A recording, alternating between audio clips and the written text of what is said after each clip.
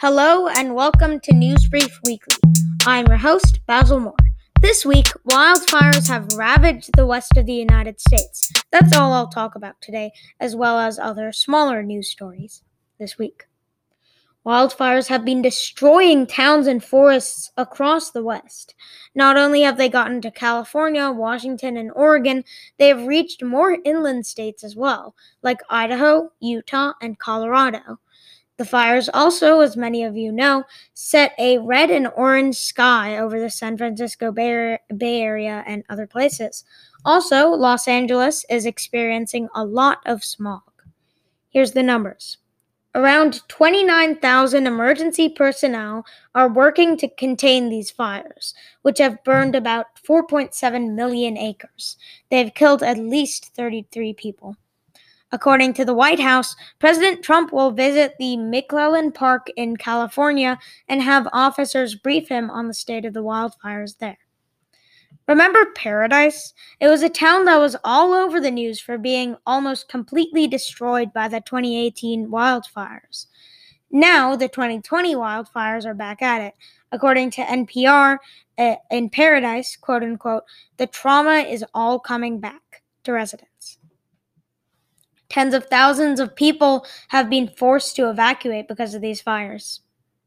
Now, I hate to get political here, but this is an important thing to note here. People on the left of the wing have been calling the fires climate fires. That comes from the fact that the fires are largely a result of climate change.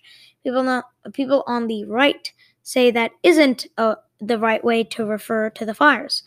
They prefer just plain old wildfires, I guess. One of these people calling the fires climate fires is Washington Governor Jay Inslee, who even ran a whole presidential campaign centered around the issue of climate change. For a lot of the people who haven't been forced to leave their homes there, they're still experiencing power outages.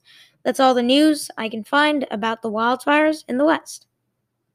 So there hasn't been any other really big news this week, but there are some smaller things of note.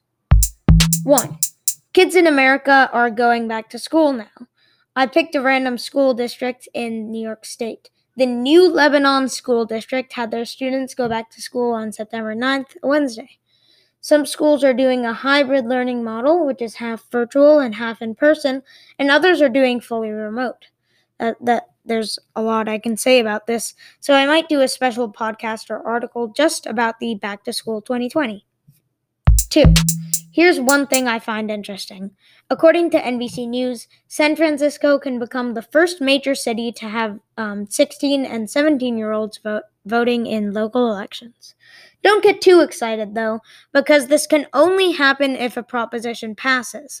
A similar thing did not pass in 2016, but we'll just have to wait and see about this one.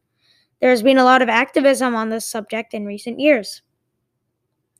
Thank you for listening to the News Brief Weekly podcast. Side note, do you like this new format, talking about one big thing for a long time and then a few smaller things for a shorter time? Tell me about it by emailing newsbmbc@gmail.com, or if you're listening on anchor.fm, sending in a voice message about it.